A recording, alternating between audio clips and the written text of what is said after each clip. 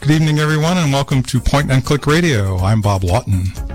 And I'm Jim Hyde on the coast. We've got an hour ahead of us of computer news and views, updates on all things digital, and what are we going to start out with, Jim?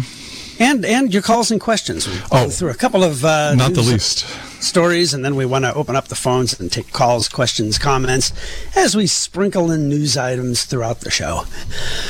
Well, we're going to start with broadband because that's something that is always of interest to people in this part of the world because this is a broadband-starved area for a lot of people. The lack of fast internet is a real limitation, particularly in pandemic times where kids are learning at home via Zoom and people are working at home and often meeting with people in Zoom or meeting with their doctors via Zoom and other video conferencing tools. Anyway, just a few days ago, Governor Gavin Newsom announced his plans for a multi-billion-dollar investment in public broadband infrastructure. It is a plan that I'm reading here from an article in the Electronic Frontier Foundation's EFF.org. It's a plan that would give California one of the largest public broadband fiber networks in the country. The proposal now heads to the legislature to be ratified by June 15th by a simple majority. And the basic gist of it is that one of the big challenges in bringing internet to rural areas, well, there are two. One is what's called the last mile problem, and that is how to get internet, which might be fast internet, might be going down the street where you live or on a nearby street, but you might live a half mile down a gravel road. And how do you get that from there to your place? That's often called the last mile problem. But there's another problem called the middle mile, and that is almost like the feeder roads. If you imagine the internet as a highway, the information superhighway, you've got your big Interstate 4s and 5s, I should say, and Interstate 80s, and then you've got the roads that lead to those roads, and those are kind of called in the internet world the middle mile, and those are the function that connects distant communities to one another. And one of the big aspects of the Newsom plan, which is in the latest state proposed budget, is for the state to build out the middle mile infrastructure with fiber optics that the EFF says would handle rural internet news throughout through the start of the 22nd century at least. So. The legislature still is pending. It needs to only be passed by a simple majority. It's a $7 billion investment, and we can just hope that it gets passed, and that the money is well spent. That's always the tricky part. The tricky part. There's always the last mile, and then there's always those dollars that suddenly aren't available because of poor planning or overspending or who knows what, or lobbying by telecommunications company who say, well, thank you very much for making that nice glass fiber optical superhighway. Now we'll take it over, know. Right. And be the sole provider or something like that. That $7 billion fund would pay for a new set of china for my jet. Yeah, exactly. Exactly. Well, I have to reflect back on a couple of years ago when my wife and I traveled to Norway with a friend, and we went to this place that was it was still below the Arctic Circle, but it was getting close. It was getting pretty cool out. And it was in a fjord, and it's really well known because the town is named Flåm, and it's at the end of the Flåm Railroad, which is supposed to be one of the world's most beautiful train rides because it goes up through all these Norwegian glaciers.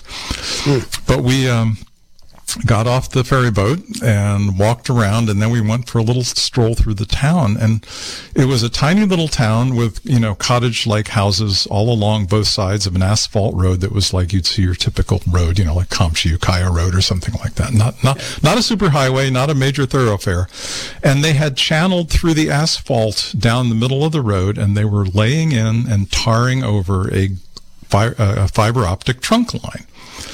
And right up at every house, they would have a little channel through the asphalt that would go right up inside the fence or the gate of the house, and they would have a drop right, practically to the doorstep of this fiber optics. And they were just doing it. I mean, it was just a public works project. You could tell wherever they started in Oslo or, Trondheim or one of those major cities, they had managed to branch all the way out to this tiny little town and, on the north coast of Norway, out in the middle of literally nowhere. People were getting their fiber optics, and I just think this is amazing. And I think it is. European countries are so far ahead of us in broadband. Far faster speeds for far less price, for far less money. Yeah. And the large reason is because the governments have subsidized it. Yeah, because they realize the advantages it has for their citizens. Yep, exactly. Anyway, you mentioned one thing about future-proofing, and it popped into my mind about Roman aqueducts.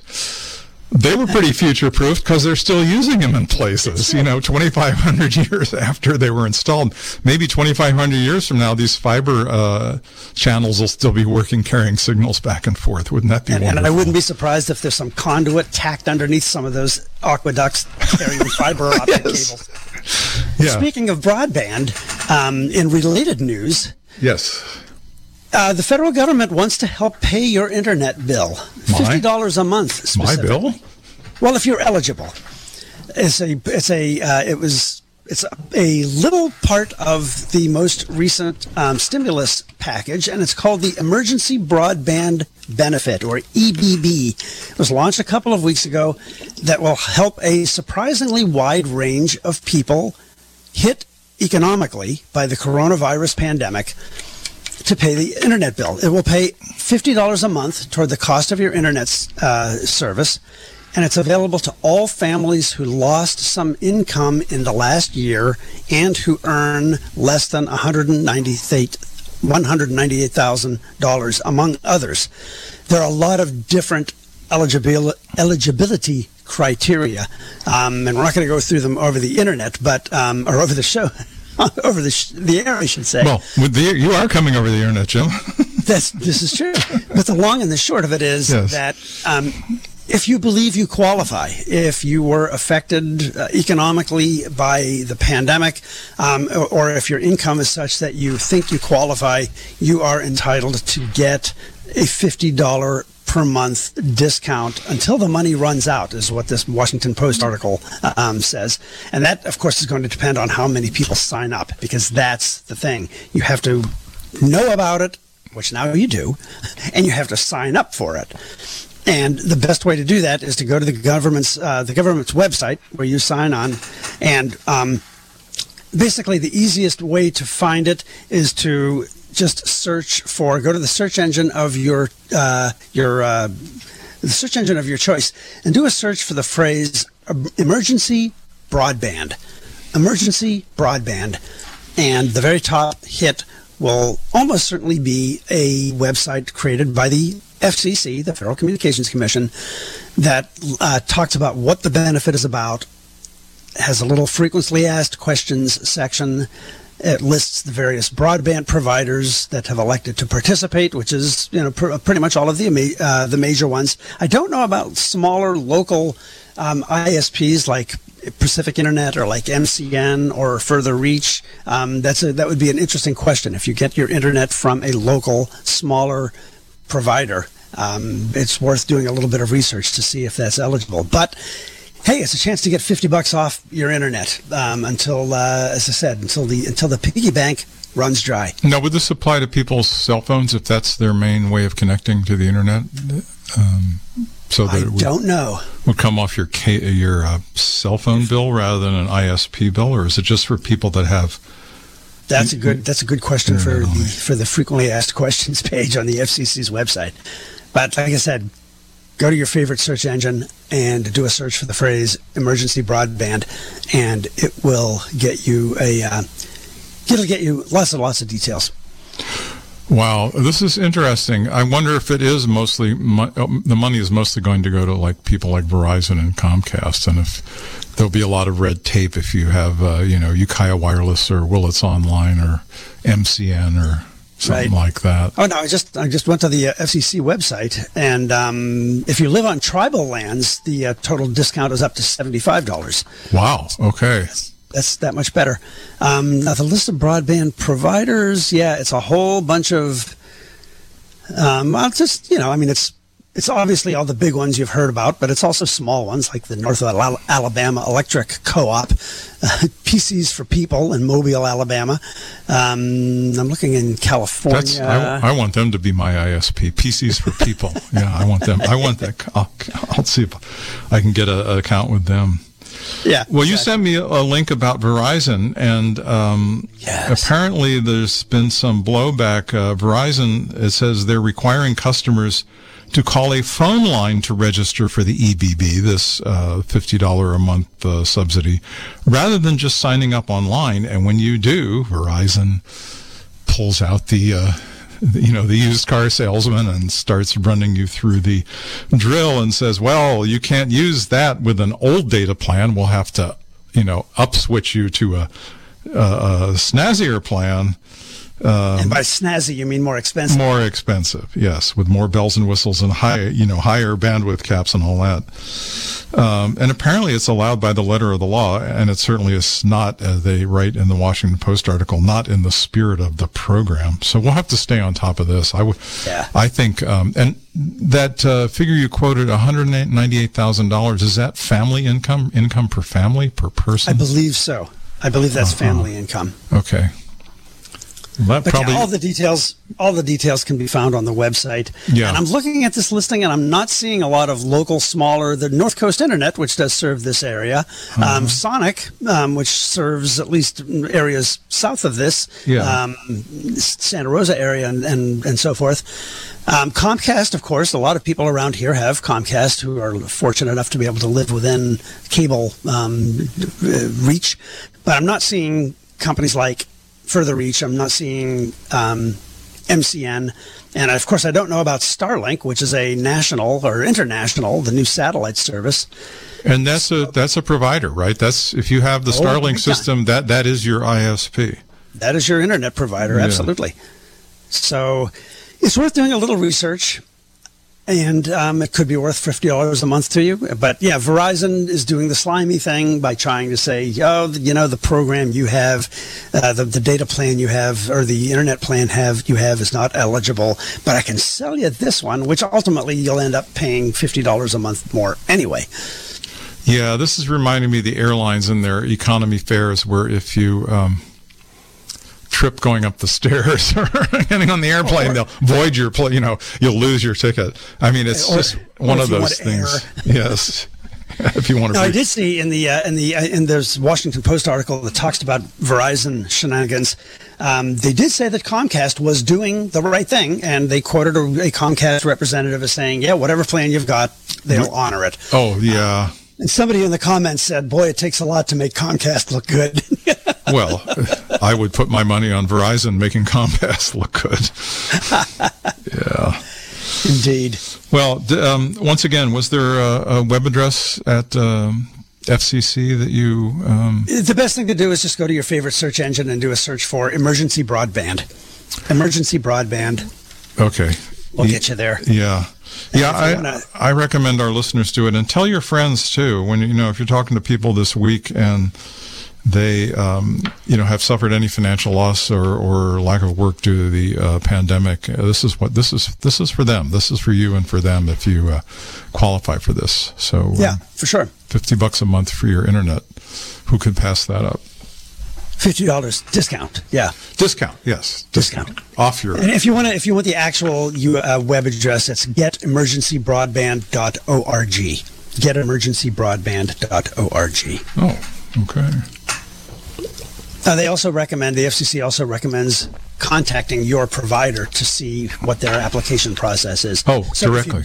If you have a local provider whose name I did not mention, you can send them a support email or give them a call and say, "Hey, do you guys participate in this program?" Yeah. Good luck calling the phone for your local ISP. Yeah, you need to park on the front door. Park by their front door when they come into work. Yeah, if they're anybody. But we'll keep you posted on what's going on with the emergency broadband benefit and with Governor Newsom's proposed broadband investment infrastructure. That's going to be voted on by the middle of June. So we'll have some news about that in the next month or so. That's really exciting news, actually. I'm looking forward to that happening. And if you're just tuned in, this is Point and Click Radio, the bi-weekly computer show with Bob Lawton in Ukiah and yours truly, Jim Hyde, on the coast. We're here every couple of weeks, sharing news and views about computer news and computers and all things digital, and also taking calls and questions and answering your computer questions. Wow, it says the cable lobby has long viewed fiber broadband as an existential threat to their high-speed broadband monopolies. The cable lobby. How about that? Yeah. EFF, the Electronic Frontier Foundation's technical analysis by our engineering team, found that fiber optics as a transmission medium vastly surpasses anything coaxial cable will be capable of doing simply as a matter of physics. That's why more than 1 billion fiber lines are being laid across advanced Asian nations from South Korea to China. Yeah. That's it. We need fiber. Yeah, they know what to do. Don't let monopolies stand in your way of getting And to be sure, the United States is a geographically huge, and often geographically complicated country in terms of mountains and canyons and the like. And European countries have been able to build out broadband more aggressively, in part because they're much smaller. Of course, as I said, also because of government involvement. So, but I mean, they've got Alps and stuff like that standing in their way. They do challenges. Yeah, that is true. And indeed, a lot of Great Plains states, states like Canada and states like Canada, yes. States like Kansas and Iowa have amazing rural internet options because they're flat. Yes, it's completely flat. Yeah, it's really easier. Just roll that cable out in all directions. Yeah, I guess so. Well, we'll see. This will be a good story to keep on top of because it definitely will have an effect on our local community. Absolutely. Okay, it is now 7:20 in the evening on Point and Click Radio with Jim and Bob, and let's open up the phone lines if anybody has any questions or comments, and especially if you downloaded that Starlink app to try your line of sight to the satellites. I'd love to hear from anybody who has been toying with the idea of getting those low orbit satellite internet connections. Do you have any? Go ahead. There's another launch about a week ago. Another 60 satellites went up. Wow. It usually takes 2 or 3 months for them to actually reach what they call their parking orbit. No kidding. They have very weak thrusters, ion thrusters. Oh. Largely kind of non-toxic thrusters. Yes. That once the satellites are released from the rocket, then the ion thrusters kick in, and it takes about 2 to 3 months for them to get to their parking orbits and to become operational. Oh, so when they take them up in one of Elon's rockets, they just sort of open the window and fling them out, and then they have to find their way to their point of parking. If you haven't watched a SpaceX launch, if you are a rocket geek or a space program geek like I am, they're all over YouTube. Go to YouTube and just do search for SpaceX. Okay. And they're amazing on a few fronts. For one thing, they're so media savvy. They've got cameras everywhere. They've got cameras strapped onto every part of the rocket. So oh, geez. It happens as the rocket is taking off. You see the ground recede and the smoke billowing, and the steam billowing away. Then once the main booster separates, they go to a split screen with one camera on the booster, one camera on the second stage. You see its engine light up. The cone of the rocket engine glows red. And then you see the booster flying itself, falling back toward Earth. And after a couple of minutes, the booster's rocket, its engines start back up again. And you see the booster land itself on a drone ship in the middle of the ocean. On a ship? It lands on a ship? On a floating drone ship, an unmanned, unoccupied drone ship. So yes, we live in an age when there are things called drone ships. Drone ships. And then after a little while, on the remaining part of the rocket, a fairing, a big cover, falls away. And that also falls back to Earth and gets reused. And then 60 satellites are mounted in this big frame. And the whole frame just kind of floats away. And over time, each satellite just kind of parts and goes its own way. And that's a deploy. That is a deployment of this batch of 60 satellites. So they just get undocked from the frame and float away. Is that how that works? Yeah. And what happens to the frame? Is it space junk? I don't know what happens to the frame. Well, all of this stuff is so low that it's all going to burn. Okay, yeah. It will burn up upon re-entry. Yeah. So it's not going to be floating there. So it just gets recycled. Other satellites. Gets recycled on the way down. In a way, it does. So this and like every object in this launch has cameras all over it. So one camera can take a picture of the other object module or whatever as they're parting from each other. Yeah, it's pretty cool. These are very social rockets. They are indeed. Yes. And the live streams, hundreds of thousands of people watch them. You could see the little viewer count. But anyway, yes. So after a batch of satellites is deployed, then each satellite, then this little ion thruster kicks in, and it sends it another 100 miles or so into space and into its final parking. So it has to go up another 100 miles or so from when it gets... I don't know if it's exactly 100. But that's quite a distance for those little bitty ion thrusters, because these things are about the size of a large shoebox, aren't they? The satellites they're bigger than that. They're almost the size of like a small riding mower, if there is such a thing. Oh, the Starlink... Yeah, they're not little CubeSats. Oh, they're not the CubeSats. Okay, so they are bigger than a bread box. They're but smaller than a bread truck. Well said. In between a bread box and a bread. I know that zone. Yeah, in between a bread box and a bread truck. Exactly. So, getting a little bit closer to Earth, how is the system working out? What have you heard from people that are using it, and what's the feedback from, do they have happy customers? Does it seem to be working? Yeah, they've got, I pay attention to the Starlink forums on Reddit, and people who have it love it. Largely because people either had no fast internet at all, or they had old school satellite internet where it's much slower and has data caps, or if you do too much in a month, they throttle you way down. Yes, old school tear your hair out satellites. Exactly. Yes. Like Hughes and Viasat and Exceed. So generally, people are very happy with it.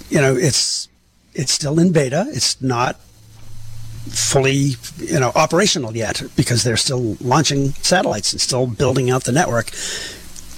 So there are occasional downtimes. They don't seem to be very long.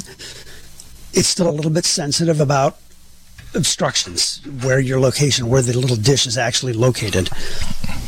Right. Which the company says that as more satellites get launched, that will become less sensitive because there'll be more satellites that can see where you are and you can see them. But I think it's a game changer. I strongly believe, and I always encourage people, support the local internet providers first.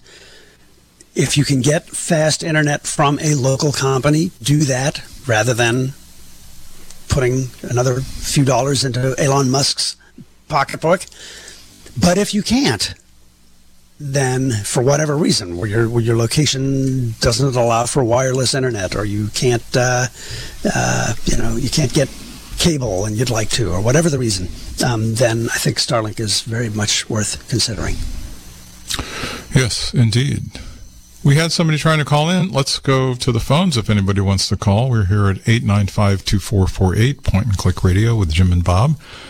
And we've been talking about high-speed broadband internet and a chance to get $50 per month to defray the cost of your internet if you go to the government's new, I don't know, what do you call it? What kind of program is it? Subsidy, relief, funding?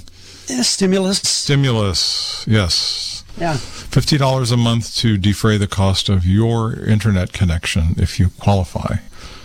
And what was that website? No. It's getemergencybroadband.org. Getemergencybroadband.org. Yes, that's it. Yeah. So, Apple has been in the news in a couple of ways lately, on the plus side and on the not so plus side. Not so plus. On the plus side, we've been talking a lot about the new privacy do not track features in the latest versions of the iPhone and iPad operating systems, 14.5, where when you go to a website that wants to track you or you use an app that wants to track you, the device will throw up a little message saying, this basically... will you allow this site or app to track you or not? And you can either deny or allow the tracking. Well, a company has done a study that has shown that so far, 96% of users in the United States are opting out, or saying do not track. And only 4%. I want to know who the 4% of people are saying, yeah, go ahead and track me. Why not? They probably work for Facebook. Yeah, it could be. Facebook and Google could get up to 4% of the... Who knows? The new data comes from an analytics company owned by Verizon, our friends at Verizon. Wow. And it's an analytics data that claims to be used in more than 1 million mobile apps. And the company says that based on the data from those apps, that U.S. users agree to be tracked only 4% of the time. The global number is significantly higher, at 12%, but that's still below some advertising companies' estimates. The global number is 12% have opted to be tracked? Yes. To be tracked, wow. To be tracked. Which is kind of interesting, and I don't know what to read into that, if anything. I wonder if Verizon got those statistics by tracking people. Well, they did, yes, because those apps were on their devices. Yeah. So it's not really any surprise. I think when you ask people, do you want to be tracked, people tend to say, no, I don't. The problem is that up to now, websites haven't been forced to ask that question.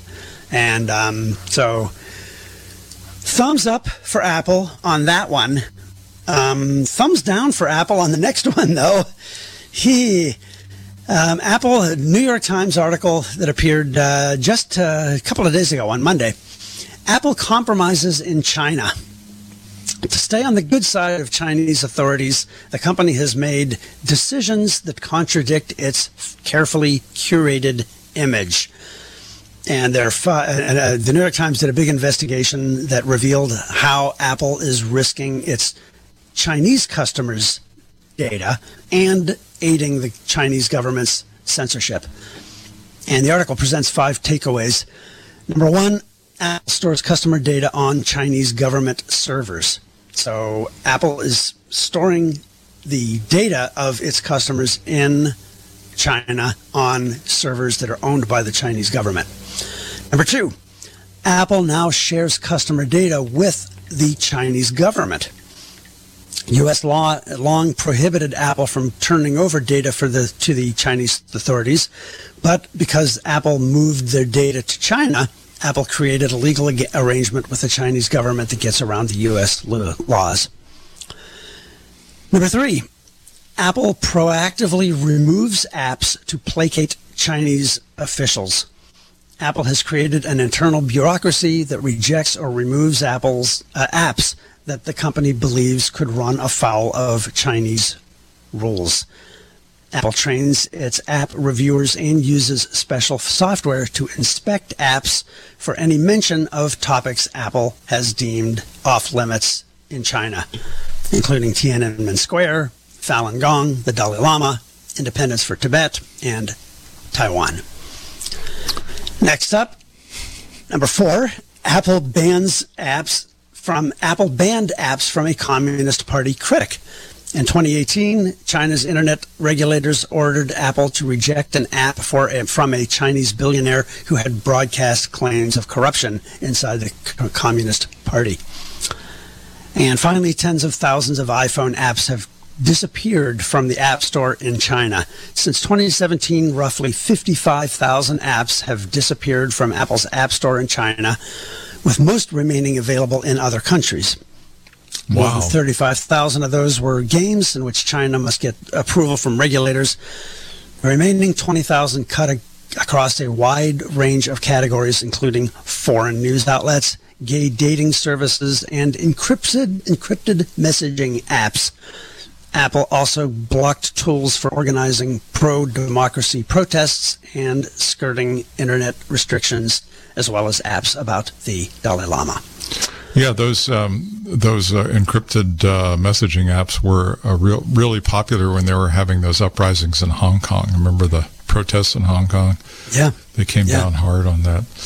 Well, it's a dilemma. I mean, what's Apple going to do? They'd have to turn their back, on about $50 billion annually in business that they get from China, and B, that's where all their stuff is made. So I don't know. I guess you kind of have to do a deal with the devil, but I'm glad that the New York Times kind of shined a light on this. Well, yeah. Apple does such a good job of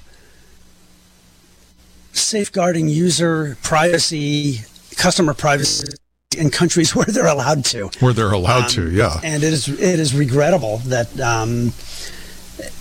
I guess, I mean, you're right. Strictly speaking, as a corporation, their hands are tied. But as a company that makes such a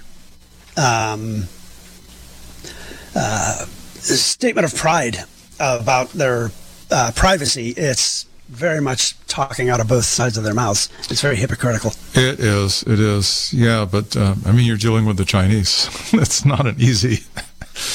That's a real challenge because they have a lot of things that they're being criticized by the world community for the treatment of the Uyghur Muslim population and the human rights violations, the work conditions of the workers that are putting those phones together. I don't know if Apple could actually go in there and say, well, let's pay our workers twice. They might not even be able to do that.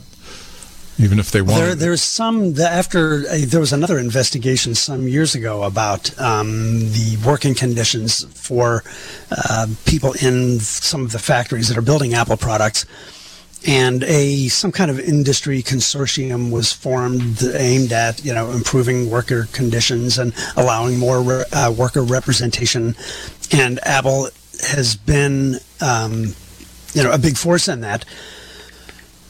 Are those workers being paid what they should be paid, and are they living in the living conditions that they should be living in, many of whom live in vast dormitories that are located on the campuses of some of these big, massive factories? Well, probably not. I think Apple is trying to do the right thing, as are a lot of companies, not all, but a lot of big U.S. tech companies trying to do the right thing with respect to that. But what I find bothersome in this case is just we're a very privacy-minded company, but we won't say that to you in Mandarin.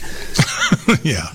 Don't expect us to translate our terms of use agreement word for word. I know. Yeah. It's 36 minutes after the hour here on Point and Click Radio. The phone lines are open if you want to call us, and if you've got a comment or a question on any subject relating to all things digital, give us a buzz at 895-2448, 895-2448. We've got about 20 minutes or so left in tonight's show. Yes, and what's the good news with Apple? The tracking, yes. Yeah, the fact that 96% of people who are using iOS 14.5 or iPad OS 14.5 are saying, don't track me. Now, Amazon is partnering with Tile. Did you hear about that? No. Amazon is partnering with Tile, what do they call those little round discs that find things when you're lost? Tracking tiles? I can't remember Yeah. Oh, they call them tiles. Tiles. What? Right. But Apple calls them AirTags. AirTags. That's right. AirTags. Apple just came out with their new AirTags this past month, and there was blowback from the company Tile that has been making their own tags and has developed their own ecosystem to use the tags in with their own apps and their own technology. And apparently they're not compatible with the open standard that Apple has released, because Apple is saying you can use your own third-party tags with our Find My app, and it'll work kind of the way the Tiles have been working, but not quite as good as the Apple Tiles, because they put some extra features in that make it possible so that you can actually find a tag directionally, and some more sophisticated things. So there was a talk of Tile suing Apple over anti-competitive practices, but apparently Google is willing to work with Tile and work it into the, not Google, Amazon is willing to work with Tile to work it into the Amazon ecosystem, including the Alexa products and stuff like that. So that'll be interesting. Yeah. And that's often the kind of thing that that you're seeing. There's Apple, and then there's other companies that are partnering with companies like Amazon and Google to kind of provide an alternative. Yeah, so the poor person has an iPhone and a whole drawer full of Tile tags. Who knows? Who knows how that's going to go? I haven't heard. On the Windows side of the fence, there's a couple of news items worth mentioning. One is that Microsoft has said that they are going to discontinue supporting Internet Explorer. Rest in peace, Internet Explorer, or Internet Exploder, as a lot of people call it. Yes. Starting next year in 2022, Microsoft's new browser is called Edge, and it's available for Windows and the Mac. Did you know that there's a version of Edge available for the Mac? There's Mac Edge? Wow. Yeah. And it's not awful. I don't really know why you'd use it instead of any of the other browsers that are out there. I don't see a particularly compelling reason. I haven't investigated enough to know that whether it has a I'd be curious about what kind of back rub while your website is loading, or what? I don't know what it's. I don't know. It'll bake you fresh cookies. Maybe it doesn't track you. Wouldn't that be great? Wouldn't that be interesting? Yeah, we'd have to find that out. I've been doing some research on basically there's only maybe 2 or 3 major flavors of browser code. The underpinnings that make a browser a browser, and then they're just whipped up into the form of the distribution that you get, like Google Chrome, Apple Safari, Firefox, Opera. There's another one that uses and anyway, they call it the engine. This is the core software that makes the browser work, and a lot of the privacy and tracking aspects or characteristics of these programs are kind of baked into that core software that they develop and use to turn out the final browser. So it's interesting how that works.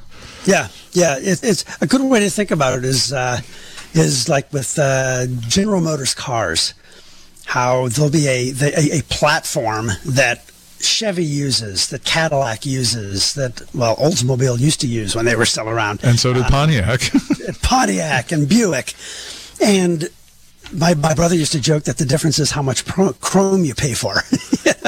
Well, and how big the pistons are, the size of the engine, because they can use that same chassis, put a more powerful engine snazzier sheet metal and more gobs of chrome and just called it a different like tier or level of car. They went from Chevy all the way up to Cadillac and probably had 3 different sizes of chassis that they used for that whole line. And so the browser, what's the word I'm looking for? You know, the rendering engine. The rendering engine. Thank you, Jim. Yeah, are only, as you said, there are only a couple of or a few rendering engines. One is called Chromium, and it was developed by Google. One is called WebKit, and that's one developed by Apple. And the browser manufacturers, they don't build their own engines, because to build an engine and have it be compatible with all the websites that are out there and the various web standards that exist would be a huge and probably, well, not fruitless task, but it would be a huge and expensive job. So all the companies that make browsers, from Mozilla to Microsoft to Apple to Google to Brave, Firefox, they use one of those engines, and then they wrap the body around it. And that's where you find the features that let you manage different tabs, or have reader views that strip out all the ads and only show you the text, and some of the privacy and anti-tracking features, not all of them, but some of them. And the plugins are important. And the plugins and extensions and things, right? Yeah, that's all up to the final developer of the product. And we always recommend you have several browsers installed. They're all free, and oftentimes a good way to troubleshoot if there's something wrong. This website isn't working on my computer. It's not working. I can't get it to load, or it looks weird. Try that same website in a different browser and see if it's working there. Preferably one with a different rendering engine. True. Don't go from Google Chrome to Brave or vice versa, because they're both based on the Chromium rendering engine. Yeah. But Microsoft Edge is a pretty nice browser. Anyway, but getting back to the story, Microsoft is going to discontinue support next year for forever, and basically that means that Microsoft is urging anyone who's still using Internet Explorer to download one of the new browsers, including, of course, they would love for you to download Edge. Edge, yes. Their new browser. There are places in the world where they have systems that were built around Internet Explorer version 6 that are just still hanging on by their fingernails, Yeah, huge investments setting up these architectures to do specialized things in companies or factories or machine shops or medical laboratories or whatever, where they just threw all their eggs into this one basket. And this reminds me of the Y2K thing, where they had to haul back out of retirement all these COBOL programmers to try to get this creaky ancient code that runs stuff out on that green bar stripe punched tractor feed paper and it's been cranking away for 30 or 40 years. We got a call coming in, Jim. Let's go to the phones. Hi, you're on the air. Hi. Well, no one. I wanted to thank you for that tip last week on going to Pacific.net and using Classic and getting rid of using the search engine and getting rid of loads of emails. You did it. Good. Yeah, that really. And all of a sudden, my Thunderbird started working pretty well. Wow. All right. And after I just got rid of mass quantities of things. But then yesterday I was thinking, oh, this is wonderful, because I like its format better than that or the round cube one. I don't care for that format, but I was using that. You like which, the Thunderbird or the classic Pacific webmail? No, the modern, the Pacific.net modern webmail. That's the one called Round Cube. Round Cube. You like that better? No, I don't. I was using it. I like Thunderbird better. Oh, okay. Of all those three. I do not like Classic because it is so slow. Yeah, it is a little clunky, but I like the search and toggle all features. I don't know if the newer Roundcube version has that or not. But no, I didn't find it. Yeah. See, if you did, So it wasn't a web search. It was an internal inbox search, a mailbox search that you did. Yeah. yes, on Pacific.net Classic. Yes, and that lets you just gang the whole bunch and delete them all in one click. It's just Absolutely. And then I went to Roundcube, and I'd open an email. I'd get my list of emails, and I'd open one and go, "That's it," and then go back over to Classic, get rid of all the rest of them. yeah. And anyway, but yesterday, Thunderbird temporarily lost its mind again, and thought it was going to. Now it's lost its mind again. It just now thinks it's going to download 22,558 email messages. After all that work you did, it still thinks. But I don't think it's going to do that. No.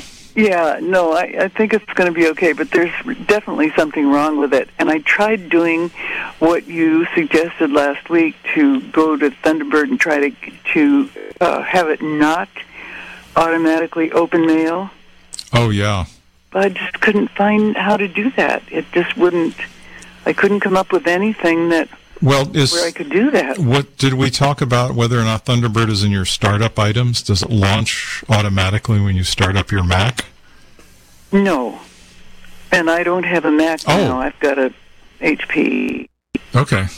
It does not automatically launch. No, but what it does automatically do is start as soon as I open Thunderbird. It starts downloading, and then it downloads anytime a single email comes in.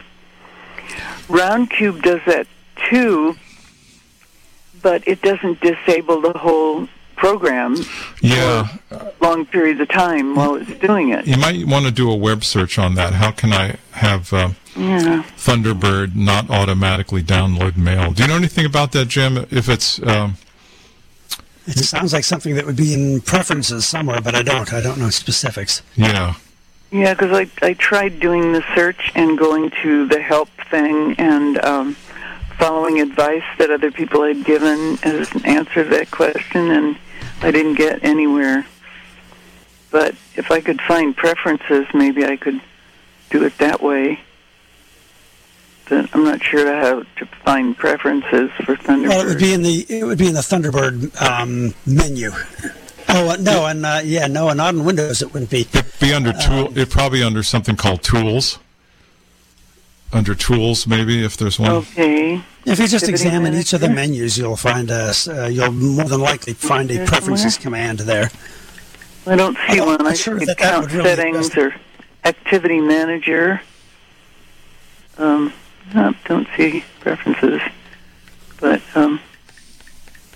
I guess I could just noodle around some more. But yeah, you'll need to poke around on your own to do that, or you could also consider switching to a different email program. I know. Well, Thunderbird is a Mozilla product, and they do have. If you go to support.mozilla.org, you can look for Thunderbird help. Okay, well that might work. Yeah, go to support.mozilla.org. Okay. And you can look through a lot of helpful configuration and troubleshooting links. Okay, I'll try that one. And otherwise, I'll just keep doing what I've been doing this past week. Well, you're making progress. That's delightful. Yeah, I'm making progress. And thanks so much for that tip. I really never thought of using the search bar on Classic and I knew about the toggle, but I didn't know about the search bar. Yeah, and the other thing is, if you want one more tip about if you go back into the Classic, which, by the way, uses a program called Squirrel Mail. Yes. Squirrel Mail is the old Pacific.net Classic. Roundcube is the new snazzy, much more polished-looking user interface. Yes. But it's not quite as, for me, it's not quite as functional. But when you get your search results in the Classic Mail interface, it doesn't sort. You don't have a sort option. But if you sort first, You can sort by sender, by subject, by date. If you sort first and then do the search, it'll go in the order of what your sort order was before you implemented the search. So that's a handy tip, too. Well, that's good. And that reminds me of one more thing that's wrong lately with Classic is I used to have on the very far right a column of how large the file was. That's not there. I think I can't sort by size. No, you can, but you're going to have to go into your configuration. There's a configuration icon that lets you change settings in that. Yeah.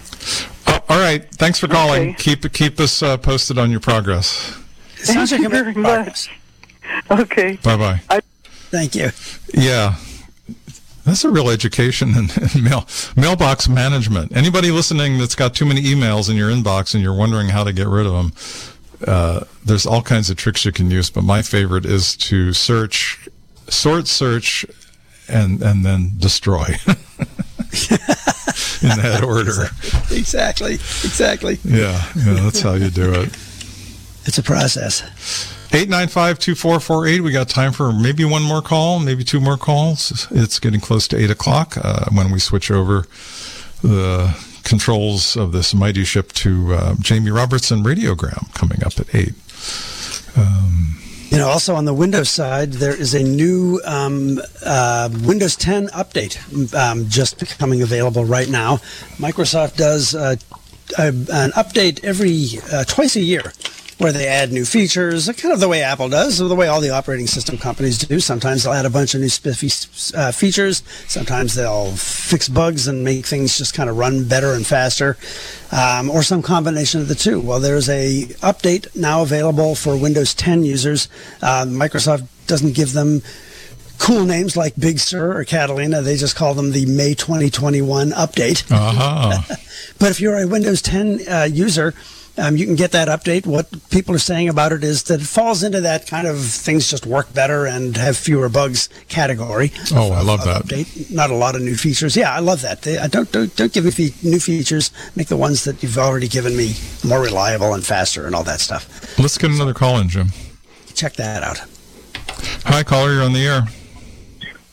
Yes, hi.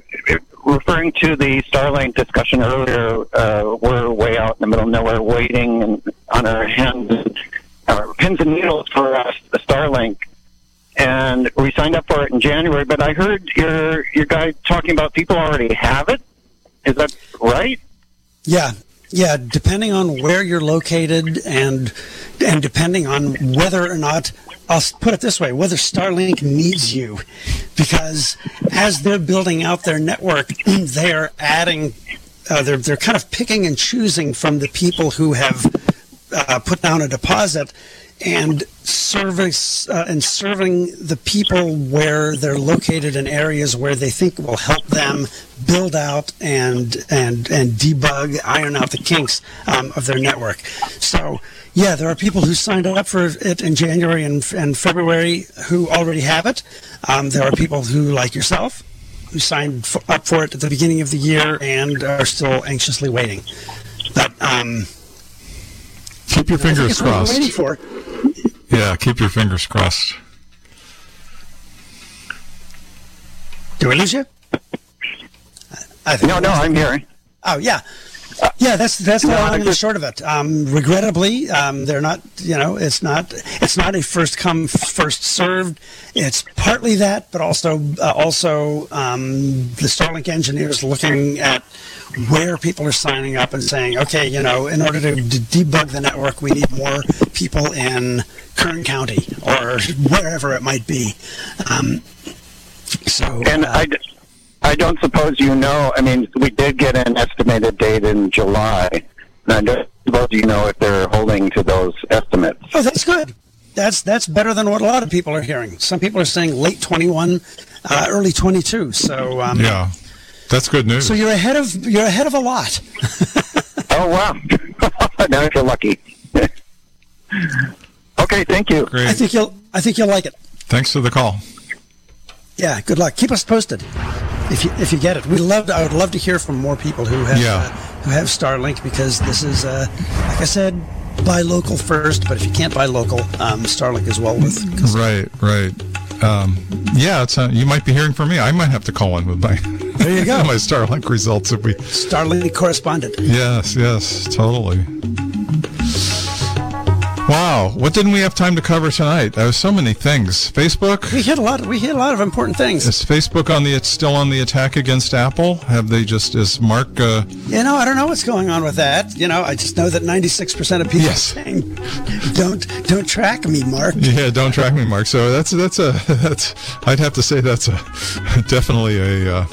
That's progress. But no, those are pretty unbeatable odds. I think he's going to have a hard time making his case that it's going to put small businesses out of business or something like that. Yeah, agreed. I don't know. Yeah, well, we'll keep up on all these stories because they're really interesting. Oh, I know what I wanted to say. I heard this great thing on Jim Hightower's. He's not on KZYX anymore, but he still does a podcast, and he had a little bit about Jeff Bezos. And Jeff bought a new yacht. It could be the world's most expensive yacht. I think it was $500 million. It's as long as something like a football field and a half. And here's the funny thing. It's such a big boat, and I guess it has sails, and it's just so elaborate that there's no place to land a helicopter on Jeff Bezos' new yacht. Aww. So this is going out to all the people that think they have first world problems. What Jeff had to do is he had to buy a second boat that has a helipad on it, and the little boat that's big enough to land a helicopter on has to follow around the big boat, so he can land his helicopter and then get ferried over to his his new yacht. Okay. That's all kinds of obscene. It is. Good night, Jim. Good night, Bob. This has been a production of KZYX Philo 90.7 FM, KZYZ Willits and Ukiah 91.5 FM, and Fort Bragg at 88.1 FM. Mendocino County Public Broadcasting. You can check out our website at kzyx.org to find more content like this, and consider donating by clicking the red donate button in the upper right corner. Thanks for listening.